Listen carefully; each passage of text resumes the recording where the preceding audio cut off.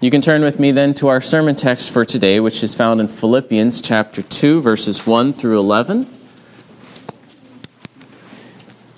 We will come back to Genesis next week, next Sunday, and conclude that book. But for today, I wanted to preach on the birth of Christ, the incarnation of Christ, and going to Philippians 2, 1 through 11. When I come to a passage in a book without being in a series, it is tempting to simply preach the whole book, not know where to start, where to end. But I'll try to mostly keep to chapter 2, verses 1 through 11. There's certainly more than enough in this passage alone.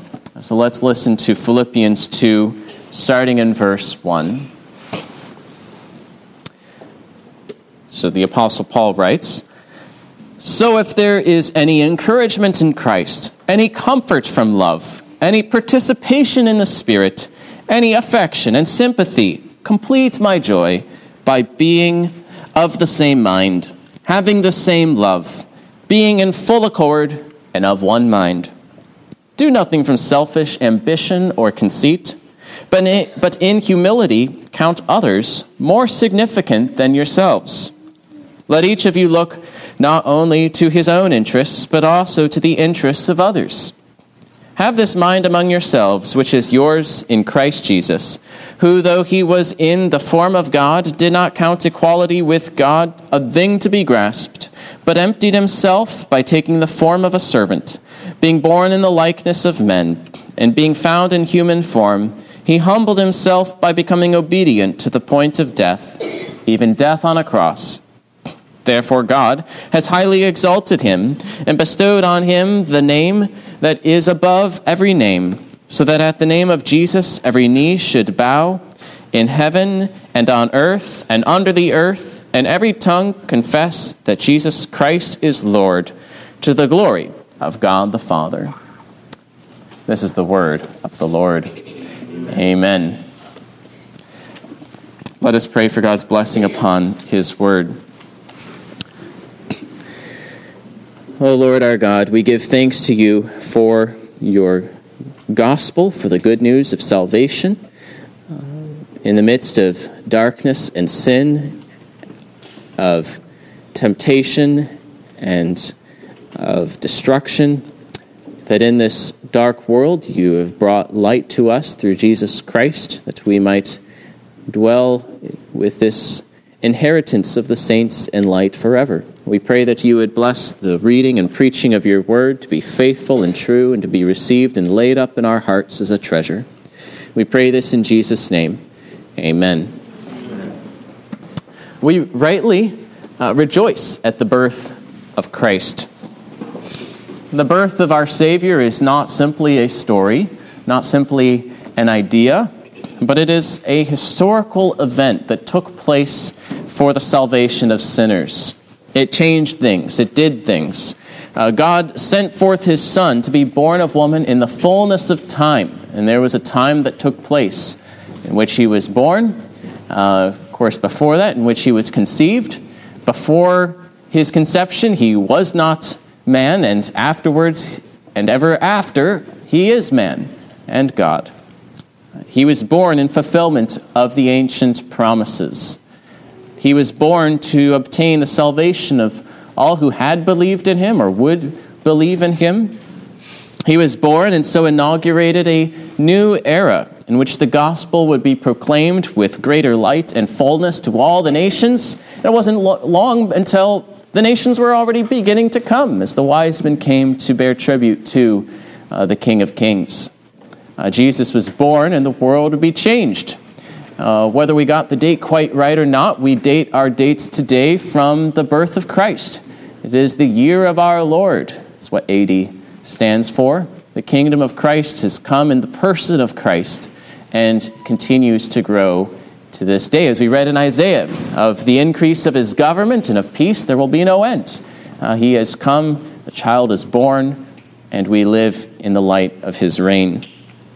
He who is God of God, begotten of his Father before all worlds, that is, before all ages, before time began, before time was a thing, in eternity, without beginning, not being made by whom all things were made, yet for us and for our salvation, he came down from heaven, was incarnate by the Holy Spirit of the Virgin Mary, and so was made man. With respect to his divinity, Jesus had two births. Did you know that? Jesus had two births. With respect to his divinity, he was born of the Father without a mother and without reference to time. He is eternally begotten of the Father, of one substance with the Father, one and the same God, perfect likeness of the Father, eternally begotten. But with respect to his humanity, he was conceived and born of a mother without a father, and in time, as he was conceived in the womb of the Virgin Mary. He became like us in all respects except for sin, bearing even our weakness and mortality and infirmities, but without sin, without the least sinful thought. Our Lord was born and lived and died and rose. He is now risen in glorious immortality, and he will never relinquish our nature, but is God and man forever. Now, the Apostle Paul speaks of this great wonder in this letter to the Philippian saints. He wrote of how Christ, who was in the form of God, yet took upon himself the form of a servant, of a slave, and was born in the likeness of men. But to understand this passage, we should go back to the beginning of the chapter, which is where we started our reading. He begins with an exhortation, even an appeal, a plea. He appeals to encouragement in Christ. Do you have any encouragement in Christ? Do you have any comfort from love? If there is any participation in the Spirit among you, any affection, any sympathy, he's appealing to these things. If you have any of this, then show it toward your pastor who is exhorting you, and to one another by being of the same mind, by being of the same love, by being in full accord, literally of one soul, and being of the same mind, of one mind. In other words, be unified both in affection and in your thinking. This is what would complete Paul's joy. Paul, who was a prisoner at the time in Rome. He is a prisoner under the possibility of a death sentence, although he thinks he might escape at this time, but it is a very unpleasant circumstance. But his joy would be full if he knew that the saints were of full accord. This was his desire, should be our desire too. This is what a pastor wants to see in the congregation of Jesus Christ. Those who share encouragement in Christ and who are fellow participants in the Spirit ought to be unified, standing firm together, in agreement, bound together in mutual love, like one body with one soul, maintaining the unity of the Spirit in the bond of peace, with one mind, striving side by side for the faith of the gospel. That is what the body of Christ ought to be. And so Paul says, complete my joy, be of one mind. But then in verse 3, the beginning of verse 3, he gives them a exhortation to not do something. Do nothing, in fact, do nothing from selfish ambition and conceit. These are things that threaten the unity of the saints, that threaten to break apart the unity of this body, of this army of the Lord, that would cause confusion and delay and would break them apart so that they would not accomplish their mission. Selfish ambition and conceit. Selfish ambition is that desire to struggle to the top, pulling others down so that you might gain glory and honor and wealth and respect. Aristotle had used the word to describe demagogues and revolutionaries who sought to gain election and applause by disgraceful means. That's something not new to modern day. It's an ancient idea, this selfish ambition. It's the desire to stand out, to differ from others, simply to differ from others so that you stand out from others, that everyone else is wrong and you are right. And so people should trust you, that people should follow you. It is a contentiousness that is born out of selfish ambition, a quarrelsomeness, a disagreement, not simply because of the truth, but because you want to disagree. because you want to stand out and you want to have notoriety. Paul uses this word in chapter 1, verse 17, to describe those who preached Christ from the wrong motives. They preached Christ out of selfish ambition, not sincerely, but thinking to afflict Paul in his imprisonment. They had this rivalry with Paul, and they preached the gospel, therefore, to afflict him in his imprisonment. And so they were preaching Christ out of selfish ambition. Well, Paul was glad that the gospel was being proclaimed nonetheless, but that wasn't what the motive ought to be for anything that the saints do. The King James Version translates it as contention or strife. And these concepts go together. It's the selfish ambition that causes contention and strife. There might be a type of ambition or of having goals and trying to reach them, which is not wrong, but this type of selfish ambition, self-seeking, quarrelsomeness, certainly is not the Spirit of Christ and also would be destructive to the unity of the body and their ability to agree and to be of one mind with one another. This exalting of oneself for the sake of others. And that goes along with the other term, conceit. Literally, it's a compound word, empty glory. Empty glory. Or we might say empty pride, vainglory. The idea of conceit. Conceit is the trait of thinking too highly of yourself and therefore exalting yourself, boastfulness, pride. This would also break apart the unity of the church. And so what is the solution to these things? Verses 3 through 4. Therefore, humility and love. Count others in lowliness of mind. Count others more significant than yourself. Look not only to your own interests, but to the interests of others. This is the opposite of selfish ambition and conceit. If you want to understand what those bad things are, contrast it to counting others more significant than yourselves, and lowliness of mind and humility. Looking not only to your own interests, that's what selfish ambition is, only looking to your own interests, but also look to the interests of others.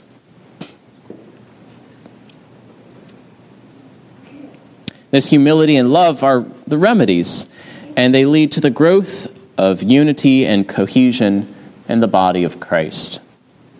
Now, as Paul exhorts then, and as he exhorts you, as Scripture now exhorts you to these things, he turns to the great source of our unity, the one who binds us together and whom we ought to emulate, that is Jesus Christ. He appeals to the mind of Christ. In verse 5, it says here in the ESV, have this mind among yourselves, which is yours in Christ Jesus, but most translations will put it a little differently, as you have in the ESV footnote, which I also think is correct. Have this mind among yourselves, which was in Christ Jesus, which was also in Christ Jesus. That there was this mind that was in Christ Jesus that is demonstrated by the way he lived and acted, and you should be of the same mind as Christ, which makes sense if we are the body of Christ. Have this mind among yourselves, which was also in Christ Jesus, who, being in the form of God, and now he goes into the story, the account of the incarnation. Christ manifested the mindset which you and I ought to have. He exercised this humility and love. He looked not only to his own interests, but also to the interests of others. He sacrificed himself, counting sinners even so significant that he would take upon himself human nature and die even the death on a cross. And so verse 6 begins by saying that Christ was in the form of God. Now, this form of God is not referred to mere appearance, as if he was merely in the form of God and not God himself, but rather it emphasizes that he is God, but it's emphasizing his divine glory and status, because that's the theme of the passage, status and fame and glory. Well, he was in the form of God. You can't get higher than that. As God, he was in the form of God. As Calvin says, the form of God here means his majesty. As the royalty of a king, as the kingness of a king is displayed by the trappings and emblems of royalty. It's easy to figure out who the king is. If you are looking around, he has the crown on, he has the robes, he has the attendants, he has his majesty. So Christ was glorious in divine majesty because he is God. He shared glory with the Father before the world existed, made mention of that in John 17. That was no little thing. God had said in Isaiah, I am the Lord, that is my name. My glory I give to no other, nor my praise to carved idols. And so the Son was no other. He was one God with the Father and the Spirit, no rivalry to the Father. For Christ to be in the form of God means that he is God, that he and the Father and the Holy Spirit are one divine being. He was in the form of God from before all ages. So he was at the top. He was full of glory. But Jesus did not exploit his equality with God and remain aloof. He stooped down to help us. He descended to us for our salvation. It's ironic that the word to condescend today has almost the opposite meaning of what it used to mean. Today it means like to be haughty, to look down on others. Well, the old meaning is the idea of stooping down, to be more familiar or equal with those who are beneath you, to not be haughty. Well, regardless of whether we can redeem the word or not, this is what Christ did. That though he was in the form of God, he stooped down to help us. He was not haughty, but he associated with the lowly. He partook of our flesh and blood. He did not count his equality with God a thing to be grasped. There's different ways to translate that word, a thing to be grasped. I think other translations say something to be exploited, something to be used to his own advantage. The idea is that he did not treat this equality with God like some kings treat their spoils of war. The idea is spoil or plunder. He did not count his equality, that spoils, to triumph in them, to boast in them, to display them before all. He retained the equality with God, but he took the form of a servant, in which this equality and this glory was veiled. He was equal with God. He was equal with the Father, had the same divine essence in its entirety, but he did not count this equality as an excuse to remain aloof from our misery, as if he would revel in his superiority, as so many men do. Verse 7 then it continues to expand on this. Rather than counting it as a thing to be used to his own advantage or exploited, he looked after the interests of others. He emptied himself by taking the form of a servant. Now, something I noticed in reading this in Greek is that the word for emptied himself, is the same as the first part of conceit. You know how I mentioned it's empty glory, that we are not to do things from, don't do things from conceit, vainglory, empty glory. Well, Jesus emptied himself. He made himself of no account. In other words, Paul contrasts human conceit and his empty glory with Christ, who is full of glory and yet emptied himself. Christ practiced the opposite of conceit and empty boasting. Though equal with God, he took the form of a servant. So how far should you and I be from puffing ourselves up in pride when Christ, who is God over all, humbled himself by taking the form of a servant? Emptying himself is the more literal translation. The idea of making himself of no reputation, making himself of no reputation, is accurate, though, to the context. That is what it means for him to empty himself. It's not that he emptied himself of his divinity. He emptied himself. He lowered himself. He made himself nothing. It's the utter opposite of vainglory, of puffing yourself up in conceit and pride. He emptied himself, not by divesting himself of his divinity. He didn't lose his divinity. He didn't stop being God, but he added to himself humanity, the form of a servant, humanity in its weakness and mortality. Notice also that Christ voluntarily took the form of a servant. This was the work of the triune God, neither person forcing the others. The Father sent the Son, and the Son humbled himself willingly and laid down his life for his people. The Son, who was equal with God, took up the office and duties of mediator. He made himself lower than and subject to God with respect to his human nature, so that he would become obedient to do the will of his Father as he was now in this position and office. He became the servant of the Lord to redeem his people, to be both God and man, the mediator between the two.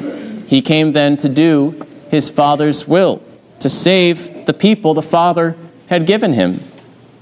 So being found in human form, Paul says, Christ humbled himself by becoming obedient to the point of death, even death on a cross.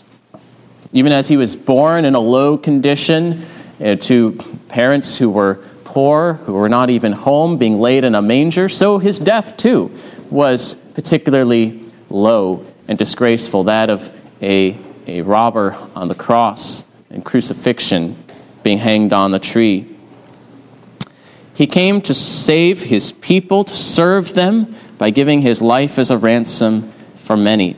And so he was born for that purpose, partaking of our flesh and blood, that he might destroy the devil and deliver us through his death. So that is what Paul is saying in this passage, exhorting you to be of one mind, to be of the same love, and to do nothing from selfish ambition and conceit, to look to the interests of others, to count them more significant than yourselves, to have the mind of Christ, who demonstrated these ways, who actually didn't just do what you're called to do, who went far above and beyond anything that you would be able to do, who himself was in the form of God, yet took the form of a servant and became man. So 3 points of application here. First of all, Christ became man for our salvation. So let us receive him with gratitude. Remember Paul's point. What is Christ exemplifying? He's exemplifying someone who looks to the interests of others. He became man for the interests of others. He became man for your good, for your salvation. Not simply to be on earth, but to save you from your sins. He did not only think of himself. If God had not become man, all mankind would have been lost in endless woe. Humanity was corrupt and condemned. No one would be able to break out of it. We were all lost. No one would be righteous enough to come and much less save himself. Can't save himself. How would he even be able to save others? We would need help from outside. The curse then could only be lifted. It could only be lifted by being satisfied. The debt of sin would have to be paid by man, but man was unable to pay it. And it's through this miraculous conception, where God himself became man, that a new beginning to the human race started. The last Adam, pure from sin, who is able to bear the sins of many, who is able to die in man's place. The Son of God became man, that he might save us, that he might lift up human nature, that he might perform obedience to the law, that he might suffer its curse in our nature, that he might have fellow feelings of our infirmities, that even now he might make intercession in our nature as man. He became man so that he might do these things. And so sinners are engrafted into this new humanity by the Spirit and through faith. All who believe in Christ receive the gift of salvation. Their sins are laid upon him and obliterated in his death, so that you are not condemned. And his righteousness is imputed to them, that they might be justified and righteous before God. As they are joined to Christ, the dominion of sin is broken, and the image of God is restored and renewed in them. God became the Son of Man, that we might become the children of God, reconciled to him and conformed to his likeness. So receive Christ. Receive and embrace him as your Savior. Receive and embrace him as your Lord and as your God. He came for your interest, so do not neglect it.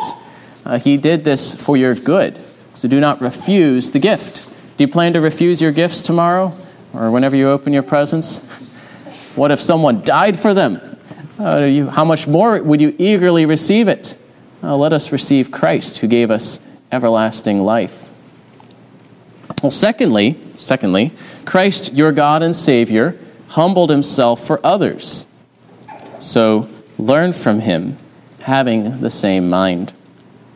This is the idea of imitating Christ, a theme throughout the epistle to the Philippians. I said I'm not going to preach the epistle, but one reason why I think have this mind among yourselves as it was also in Christ Jesus is the right translation, because the theme of imitation is found throughout the epistle. But don't only imitate Paul, you should imitate Paul, imitate others who follow the same rule, but imitate Christ, the common Savior of us all.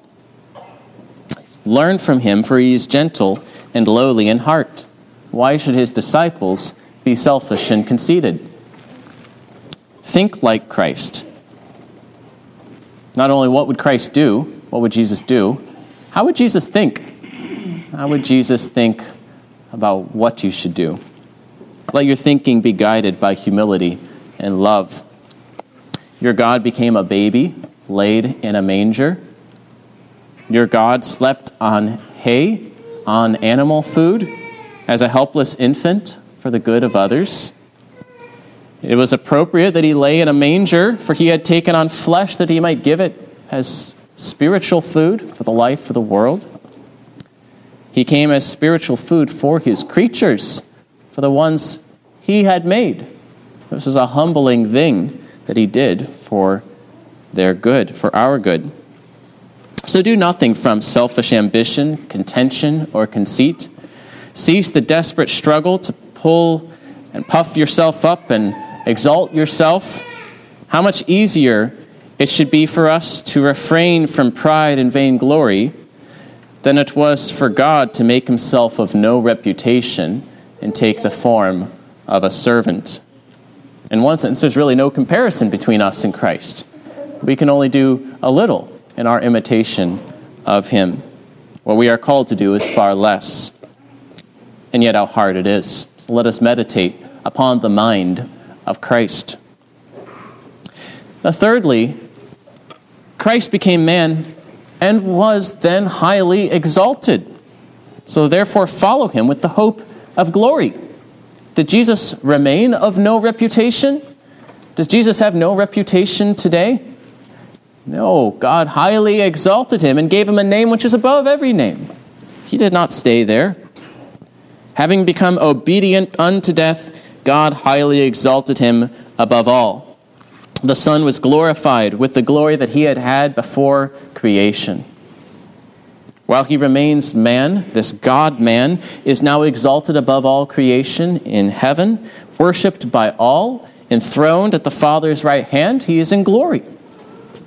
So he humbled himself for us. He also is exalted for us. This should be encouraging to you as well as you seek to have the mind of Christ. He was exalted for your good. He reigns for your good. He exercises power in his salvation. It's good that he reigns in heaven because he is your Savior. He exercises power for your salvation and the advance of his kingdom, and he was raised as our head. We are heirs with him. The way of Christ leads to glory. You don't have to be desperate to seek for the praise of men over your brother or sister. You have a far surpassing glory that awaits through Jesus Christ. While we will never become God, yet we will be glorified with him, reflect his glory, and reign with him, even judging angels. In this life we are raised with him to justification and newness of life. After death, our souls will be raised to heaven in a closer fellowship with Christ. At the resurrection, he will transform our lowly bodies to be like his glorious body, and we will reign with him. So you do not need to be conceited or vainglorious. We have a substantial glory, a not empty glory, a full glory that awaits, that we receive as a gift from our God and Savior. And so a glory awaits those who remain in Christ, who endure to the end. Let us follow our Lord Jesus then, looking to him. So be of the same mind, have the same love, be of full accord and of one mind. Now seek to attain that. That is something that we work towards as we have Christian fellowship one with another. What is it that you have in common? It is Jesus Christ. He is the head of the church that binds us as a people. If you rest upon Christ for your salvation, have also his mind in and among you. Remember his humility, the meekness of your God, his love, as you remember his conception and his birth. Join with me in prayer. Oh Lord Jesus, we give thanks to you for your love for us, and that seeing our misery and our woe, that you took on our likeness, that you took on a true human nature, body and soul, that you did not come as one invincible, but as one in our weakness, bearing our sins, despised by men, and went even willingly to the death on a cross.